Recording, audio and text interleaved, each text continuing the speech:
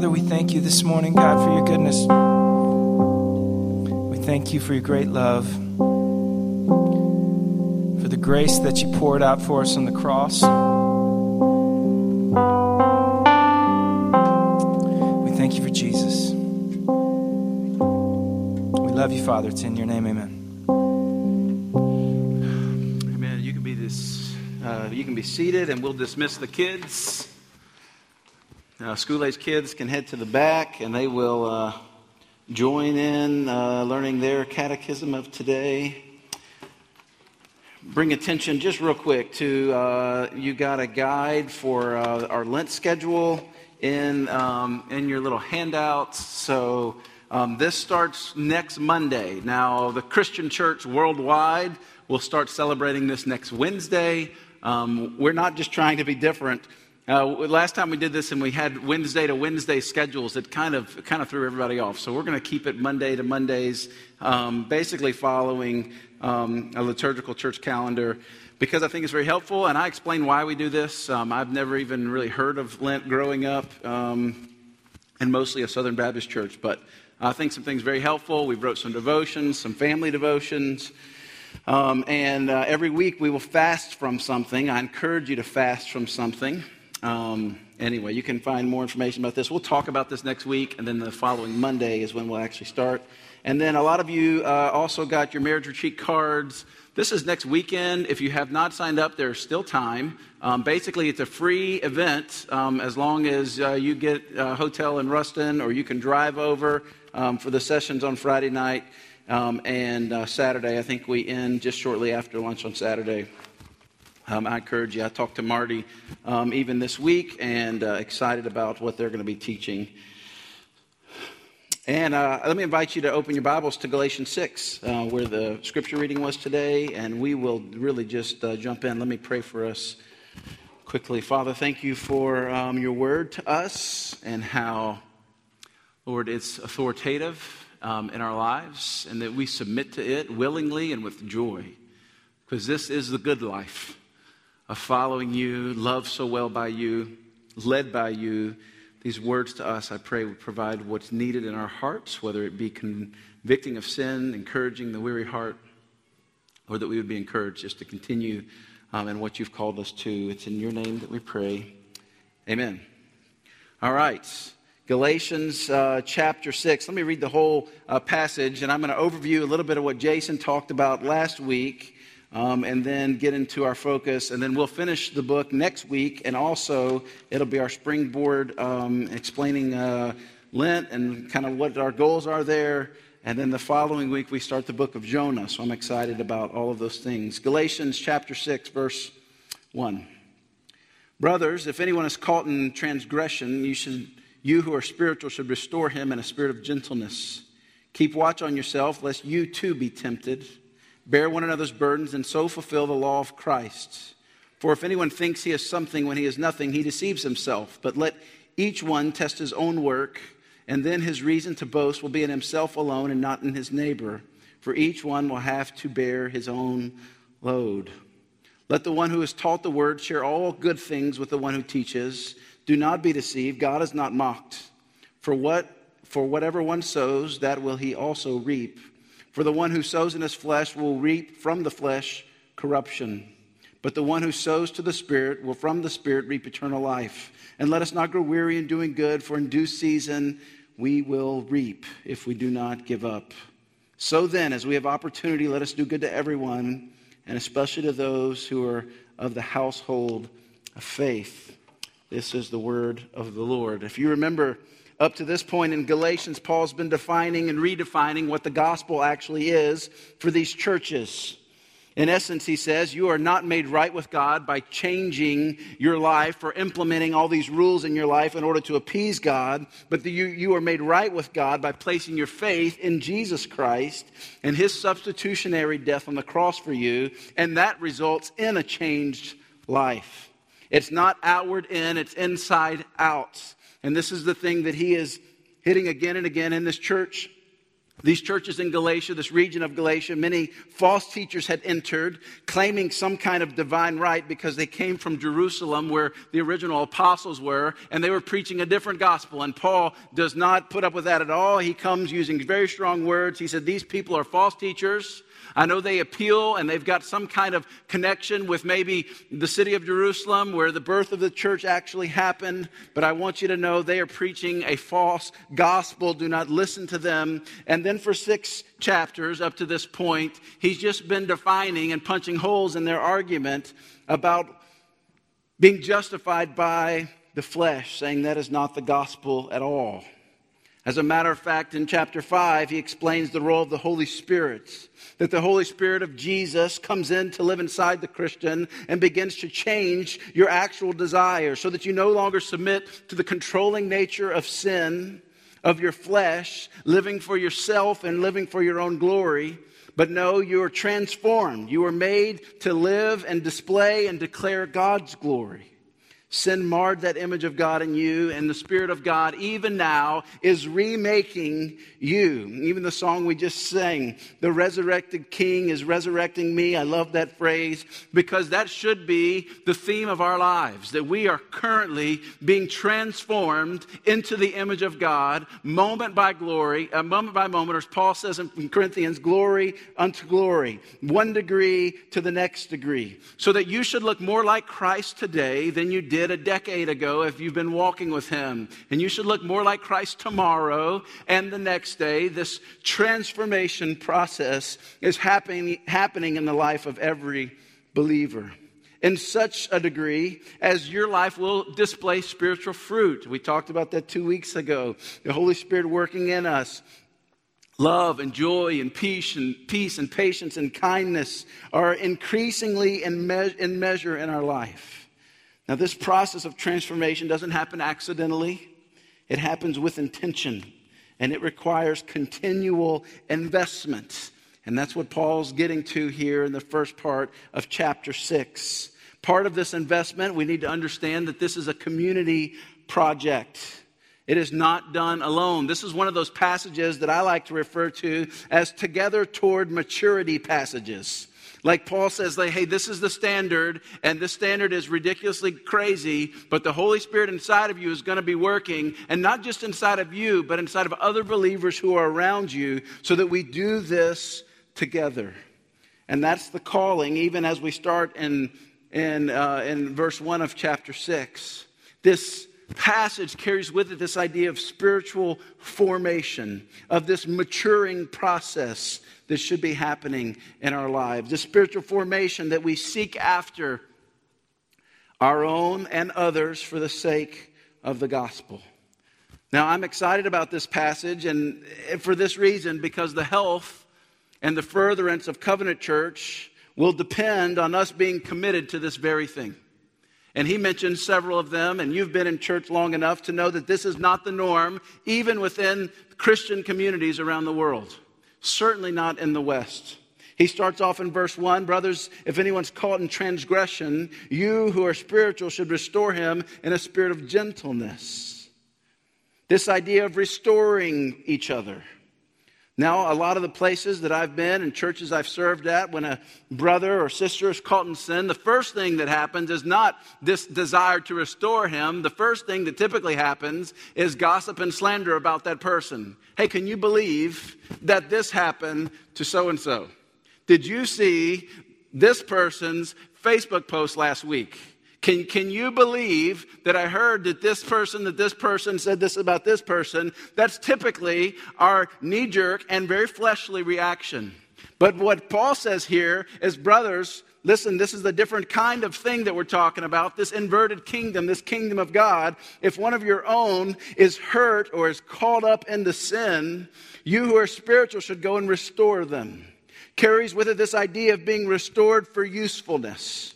That we've been injured, we've been caught in sin, we've hit a pothole, we've tripped over a crack, we're over there, we're not running the race. No, we're over there holding our ankle because we've been caught in sin. And Paul puts out this declaration, if anyone is caught in sin, tripped up by sin, you who are spiritual should go and restore them. Restored for usefulness. to realign themselves with their purpose. That's our call, to help them understand the very reason that they were made, that they're chasing after things that don't really matter. Now again, Jason talked about this last week at length, and I encourage you, if you missed that, to go check out that podcast. But I want to look at this whole section as a whole. He just, two quick exhortations under this idea of restoring each other. We're to do it with gentleness. You don't hire a butcher to set a broken arm. And with caution. You don't operate in people's lives without being spiritually prepared to do so. Let every occasion of sin in others remind you of what you are capable of apart from the grace of God. That's why he says at the end of verse 5, if we live by the Spirit, let us also keep up with the Spirit. Let us not become conceited, provoking one another, envying one another. So we're to restore one another. We're also to bear one another's burdens. That's what he says there in verse 2. Bear one another's burdens and so fulfill the law of Christ. If anyone thinks he is something when he's nothing, he deceives himself. If anyone thinks he is something when he is nothing, just needs to have kids, right? This week, I took Ashley out for a Valentine's date, the day after Valentine's, and she gets all dressed up and puts on her peacoat outside, and it's white and black, kind of checkered looking, very nice. She goes in and so shows the kids, we're about to leave. Hey, we're about to leave. We're going to go on a date. Both girls say, Mom, you look beautiful. Hudson says, Mom, you look like a cow. It was awesome, right? Like if anyone thinks that he's more than he really is, he should have kids. They will speak honestly to you. He meant the colors, but it just sounded hilarious. Bearing one another's burdens. I think our church does this well. But burden bearing is more than just meals. It really is. Now, we do take care of each other well. And I feel like we reach out and we genuinely care for one another. But burden bearing can be so much more than just meeting felt needs. I think one of the areas that God is growing me in when it comes to bearing one another's burdens is intercessory prayer. Not just flippantly saying, I'm going to pray for someone, but consistently and intentionally and with great faith praying for the person who's requested prayer. For some reason, God in His supernatural wisdom has limited some of His action in us and towards us based upon our response to Him in prayer.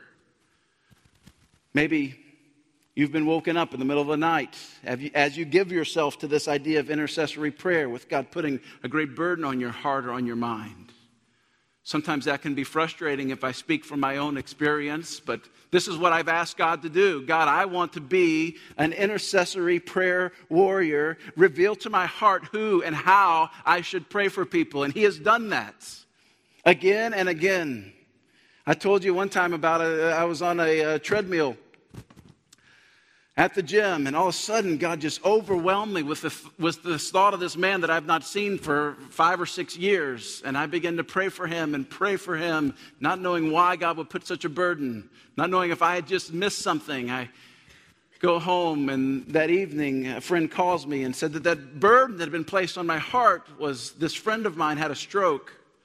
He tells me the time. I look at my watch at the exact moment that God has placed this extraordinary burden on my heart, that God has intertwined, right? The release of His power sometimes with us responding to Him in prayer. That's one of the ways we bear each other's burdens. He goes on to say, verse 5, for each will have to bear his own load. As if you couldn't use this as a loophole, saying, well, I'm the way I am because other people aren't bearing my burdens. He used a different word here, different Greek word to describe your own load, that you're going to have to answer for your own life. You're going to have to invest in your own spiritual formation. It says in verse 7, don't be deceived. God's not mocked. There's no loopholes here.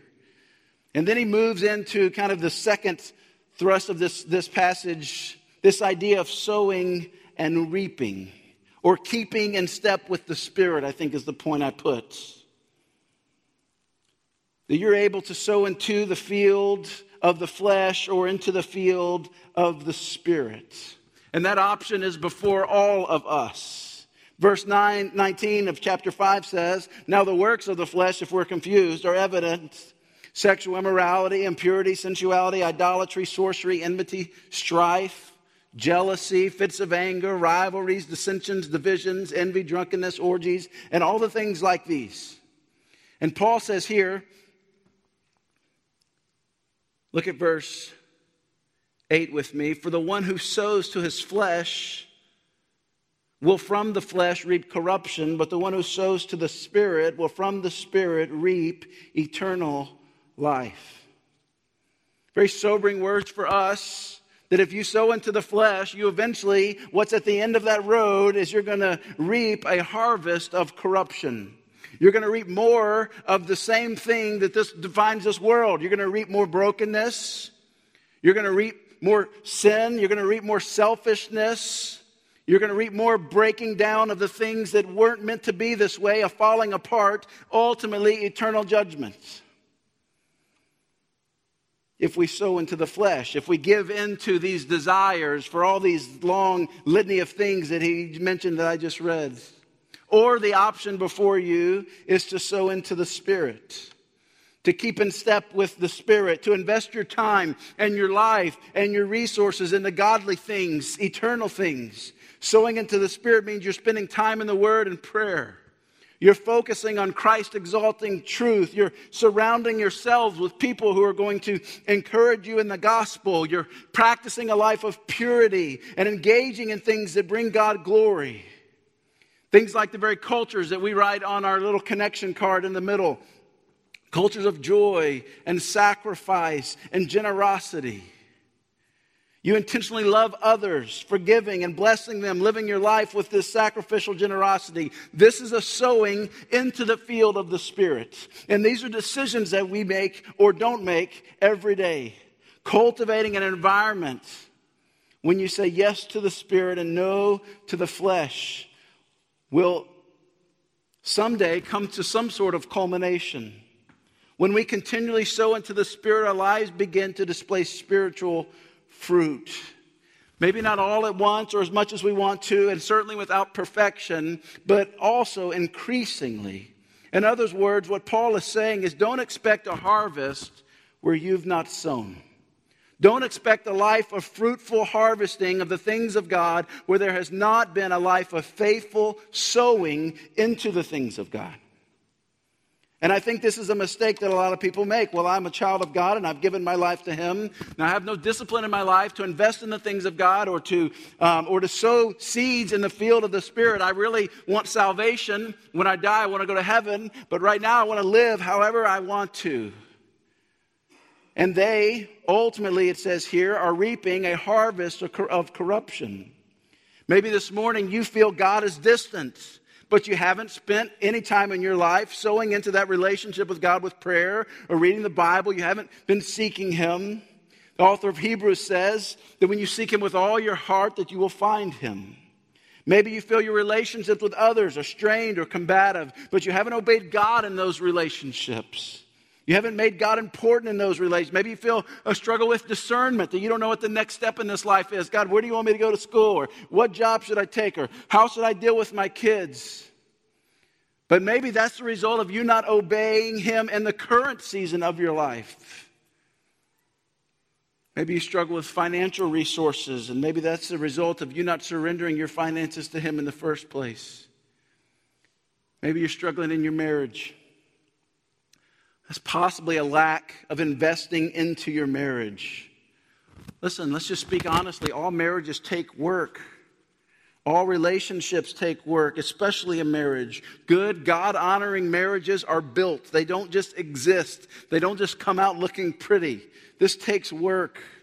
For this very reason, we decided to put on this marriage conference. And I pray that some of you are going to come and expect, this is what this means. We're investing into this. We're opening our lives to people who are going to come and speak truth to us. So hopefully, as God says that we will sow into the Spirit so that we will see spiritual fruit as a result. Do not expect a blessing where you've not been obedient. Do not expect a harvest where you've not sown. This is a biblical principle. Now, before you think I'm some prosperity gospel preacher up here trying to sell you, my hanky covered in sweat so that you'll, benefit to some kind of extent, the prosperity gospel is an outside-in gospel, and it's really not a gospel. It says if you really want joy or happiness or money in your bank account, then you need to send money to me and to my ministry. It's outside in, but Christianity is inside out. So if you really love Jesus and you've made him Lord of your life, then from the inside out, as the Spirit works in you, your desires are going to line up with God's desires. And you're going to know the best thing for you is to sow into the field of the Spirit. And as if it couldn't get even more awkward for me, he goes on in verse 6 to give an example of making sure the preacher eats, basically, which I eat well, you can tell. Verse 6, let the one who has taught the word share all good things with the one who teaches. This is always awkward as a preacher preaching about this. It feels a bit self-serving, if I can be honest with you. But his point is that those who labor in preaching and teaching have earned some compensation. But more than that, he says, share with them all good things. Now, our church does well in compensating us as pastors, and I'm not going to even speak to that today, but I am going to mention a few ways from my perspective that you can share good things with us as pastors. One is to pray for him and his family. It is difficult living a pastor's life. I've been a PK, a preacher's kid, all my life, and it comes with some unique challenges. Oftentimes incredibly difficult spiritual attack, and I won't go in to give examples of that, but one of the greatest things you could do is pray for me and my family and Jason, Weston and their families.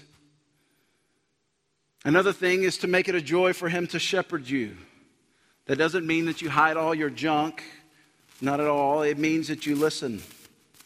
You take advice. You don't give in to gossip and slander. There's no more frustrating moment, I don't know if there is, than, you having this crisis in your life and you calling a pastor for some biblical counsel from God's Word. And we take some time away one evening from our family to sit down with you and open God's Word to you. And then you leave there saying, well, I didn't need any of that. I'm going to do what I want to anyway. Make it a joy for your pastors to shepherd you. Share what God is doing in your life. Another thing. Share what God's doing in your life. On the back of our little connection cards, we ask, what is God saying to you? This is great encouragement to us. You should see your faces as we preach, right? It's like we're in a library, or you're sleeping. So one of the greatest, and that's fine, one of the greatest things that you could do is encourage us by showing where's God working in your life? Where's he answering prayer? What is God teaching you? Again, great encouragement to us. Another great encouragement is to follow along with us as we walk through books of the Bible. And if you miss, you catch the podcast. So the hours and hours that we've invested in reading and studying might produce fruit in your life. Another way is to carry your own load. A lot of people like to come and sit and be entertained. And we say from the beginning that is not the kind of church we are. We are not a cruise ship here to tickle your ears. Here to make sure you're comfortable. As a matter of fact, in 20 minutes, we're going to ask you to help stack up chairs, right? Just so you get, because a cruise ship has never asked you to help stack up chairs. But we're a rescue ship. That means everybody in this room has a place on God's team.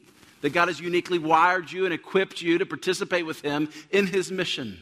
Now, there's some roles that you can play on Sunday, but even to a much greater extent, that God has called you and sent you out as a missionary into your workplace, where you live, where you work, where you play. We want to see you fulfill this great calling on your life. Another way to encourage us as pastors is to be all in. This is one of the hardest parts about being a pastor, is oftentimes you care more about the people's lives in your congregation than they care about themselves. Recently, I had a some friends of mine who were having marriage difficulties, and they were at the point where they were about to walk away and they were going to move out, ultimately lead to divorce. I was trying to get them to go sit down with a biblical counselor. They refused again and again. I called a counselor and said, hey man, tell me, they won't come sit down with you. What are a few things that I could help at least get them triage out of the situation? And he just said, Luke, you just can't care more than they care. You can't care more than they care. If they don't care enough to seek out help, then they're just not going to get help. And I feel like that's almost an oxymoronic statement for a pastor, because what other job do you take where you're required to love the people, right, in the organization, but being a pastor? And God does something in your life in an incredible way where you love them and you want to see them walk in fruitfulness. Finally, is to help do the work of the ministry. One of the greatest ways you can encourage me or Jason, Weston or Brad is to help us do the work of the ministry. It's what Ephesians 4 says we're to do, is to help equip you to do the work of the ministry. To do some of the work of the ministry so that we can give our time to the Word and to prayer.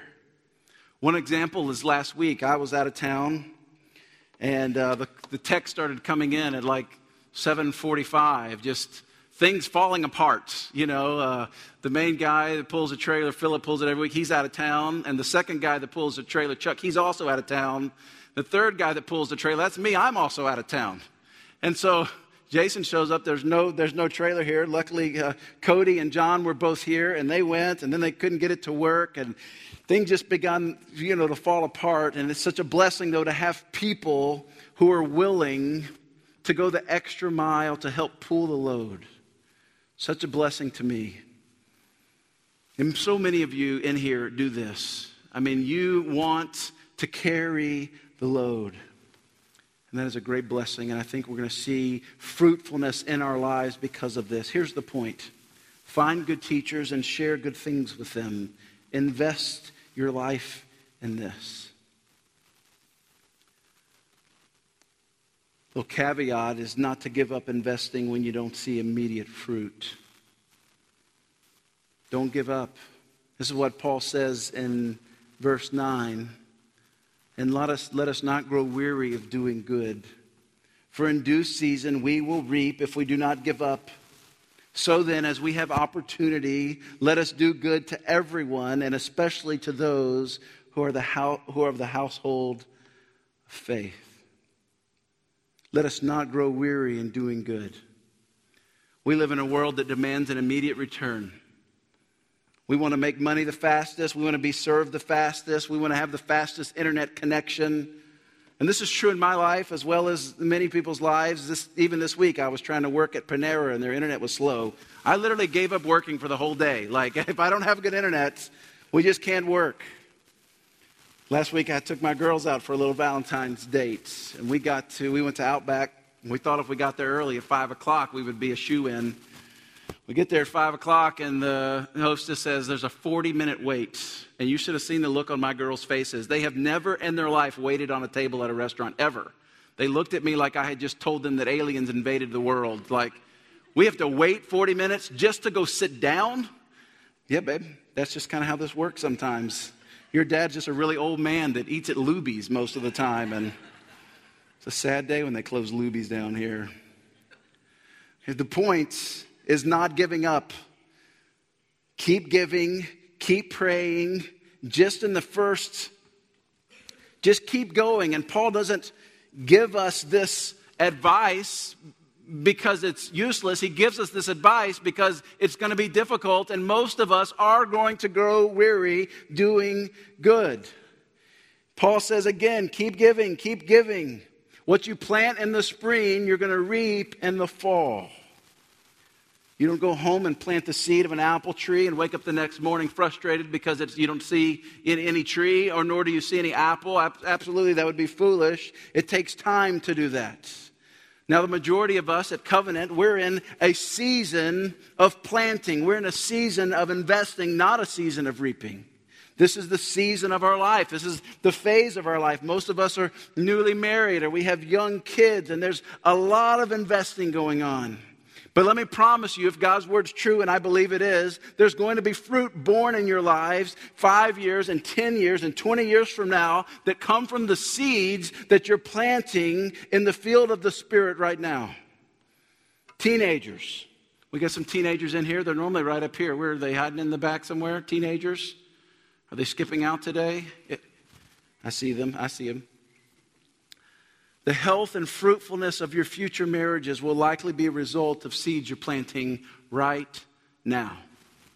You don't think it's a big deal to get on the internet and look at this or look at pornography or treat girls a certain way or girls treating guys a certain way. Let me promise you that the health and fruitfulness of your future marriages are going to depend on your faithfulness to plant seeds in the field of the Spirit right now, decisions you're making right now concerning your purity, concerning your walk with God, concerning your growing work ethic, that you will certainly see the fruit of years down the road.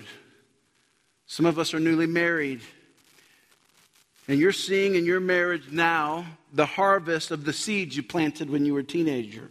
And you're going to continue to see fruit in your marriage in the next few years. It'll be a result of the seeds that you're planting now.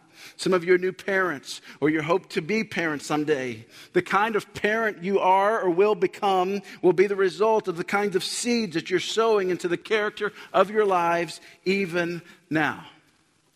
Now, sowing's not easy, and it takes great work and good seed and good ground. The writer of the Psalms 126, talks about this. He says in Psalms 126, verse 4, "Restore our fortunes, Lord, like streams in the Negev. Those who sow with tears will reap with songs of joy. Those who go out weeping, carrying seed to sow, shall return with songs of joy, carrying sheaves with them." One commentary points out that these 3 verses, the psalmist has identified 2 ways in which God works in the hearts of his people.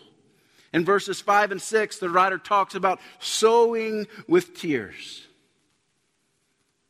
Maybe you can identify with what it costs you to continue sowing. Maybe you're going through a difficult season in your life, and sowing is very painful.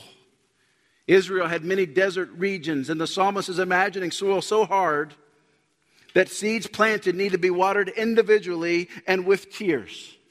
Imagine how many hours of exhausting patience and excruciating labor that would take. God often works this way through us. We patiently plant seeds of God's word in our hearts, in the hearts of our kids, in the hearts of our neighbors, in the hearts of those around us. And we literally water them with our tears, and we fertilize them with our faith. And this can be a laborious and painstaking work with years until we see harvest. The psalmist says sometimes you got to sow seed with tears. And you don't feel like sowing seeds today. Matter of fact, it'd be easier just to quit the whole thing. It'd be easier just to stay in bed. It'd be easier not to go to work. It'd be easier not to make the phone call. It'd be easier not to have this difficult conversation. It'd be easier to act like you didn't see what was said on the Facebook feed. It would be easier just to kind of blow over things. We don't want to cause any conflict. That would be easier. But God hasn't called us to easy. As a matter of fact, I would like for you to show me one place in Scripture where God called anyone that did anything significant for the kingdom to go the easy way. No, he actually said the way of the kingdom is a narrow gate, and it's uphill, mountainous region. But the other option is to go the way that leads to destruction. It's wide. There's a lot of people on it. It's going downhill. Sermons have to be written. Children have to be raised, lunches made, taking them to school, just the monotony of life. Sometimes we just sow in tears. I thought after I had kids, I had been a youth pastor for a decade or so before I had my own kids, and there's an awakening that comes with this. I had taught theory for so long to teenagers and teenager parents. Then I had my own kids, and I tried to do devotions with them at home. I think the first night I remember trying this with my kids, even had an idea of what was going on. Both of them, Claire and Ellie, both got a spanking. And I thought, this will never work. And even now, it's a discouraging process sometimes, but we continue to do it because we're sowing even sometimes with tears. There's another way that Psalms 126 describes God moving. That some gospel labors like that, long, laborious, and costly, but God works another way too. The psalmist says in the first part of that verse in Psalms 126, to restore us like the streams of the Negev. The Negev was a desert-like region in Israel with little vegetation. However, occasionally torrential rain swept the plains and streams overflowed the land that was once dry. When the waters receded, it left moist soil over which greenery spread like a carpet. And the psalmist imagines God doing this among the hearts of people. This is what happened in Nineveh that we're going to be talking about in future weeks. That God did more in a moment through a really bad sermon than 1,000 missionaries could have done in 2 generations. Yearning for an outpouring like this didn't negate the psalmist's responsibility to plant seeds and patiently water them with his tears, but it does give us hope that he refuses to relinquish, a hope that God will send His Spirit into this land like a flood. And that is my prayer. As a pastor for us, that is my prayer, that God would move through His Holy Spirit, that we would see the third great awakening in our time, in a way that the Holy Spirit and only the Holy Spirit can change the hearts of people. And that is the hope, I think, for parents who's praying for wayward children, that God would do something incredible. But all along the way, we're still sowing with tears, and we're sowing with tears, and we're praying that God would send His Spirit like a flood. Church, don't grow weary in doing good. I needed to hear this week. Paul says this because there's an inherent temptation to grow weary of doing good. The doing good he's talking about is investing in the Spirit, developing a culture in your life that you see spiritual fruit of love and joy and peace and patience and kindness.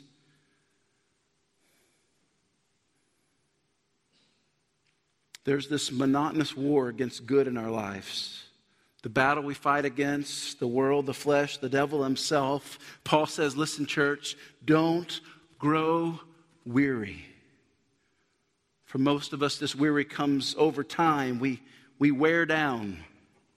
Last weekend, I was at a conference with a few other people in this church, the Linger Conference. One of the speakers, J.R. Vassar, was talking. He mentioned this quote. It's really stuck with me. He says this, I think I have it on the screen. We become the people we are by the things we choose to do again. We become the people we are by the things we choose to do again.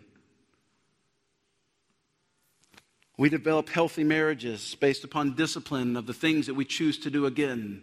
That we sit across each other, across the table, and oftentimes there's no fireworks, but we look at each other in the eye and say, babe, I am in this for you, and you're for me, and we're reaffirming the covenant that we made before God. We are in this together, and we do it again, and we do it again, and we do it again. And then we look back and we see what God's done in our marriage over 10 years or 15 years. And we do it with our neighbors and we do it with our kids. And hopefully we do this with the Lord. That we wake up in the morning. This is the illustration that JR gave. That we're up at 5:30. We're on the couch and we're saying to God, God, I'm here again. And oftentimes there's no fireworks. Oftentimes you don't see an angel in your room. You don't hear this loud voice from heaven, but we do it again and again and again. And that defines who we become. We become the people we are by the things we choose to do again. Sowing seed with tears. He reminds us, Paul does, that God will not be mocked. He will be faithful to bring the harvest. And what a joyous day that will be. To see the harvest come. I want to end this way. We're going to take communion in just a minute, but investing is different than dabbling.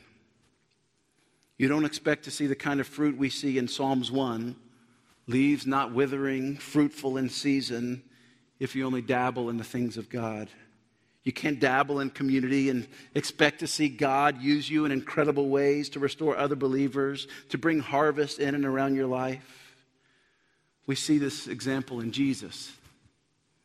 who didn't dabble in providing salvation. He didn't halfway hang on the cross. He didn't pray in the garden that he's going to do what he wanted to and avoid the pain. No, he didn't address sin flippantly, and he didn't overcome it flippantly either. Jesus was fully committed to us and invites us to give ourselves fully to him and to others as we see his example, as we're empowered by his Spirit within us.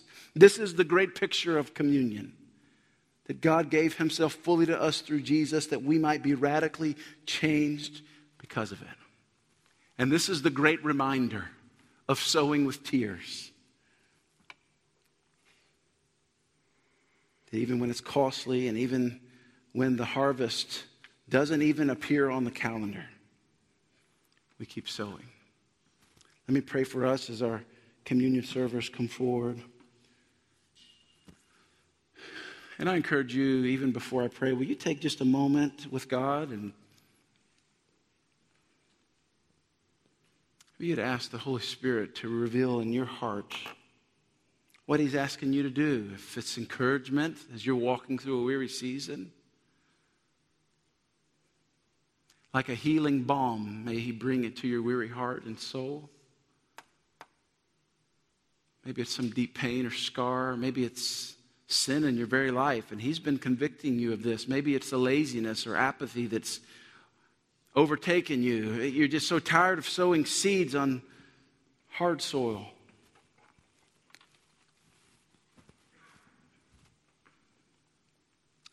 Maybe you repent of that, renewed by his Spirit within you, and take steps towards him. Father, I thank you for your gift of grace. Lord, that we don't do anything this morning to earn your love for us, that's just grace, that you love us to the extent that you sent Jesus for us, that he hung on a cross for us.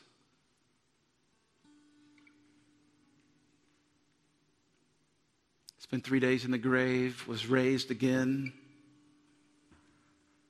appeared to his followers time and time again, inviting them again to come and follow him. And I pray that over us. Father, as we've been as a church in a season of sowing, Lord, may we not grow weary in doing good, looking to Jesus for our example, living by the power of his Spirit within us. Thank you for this picture of communion.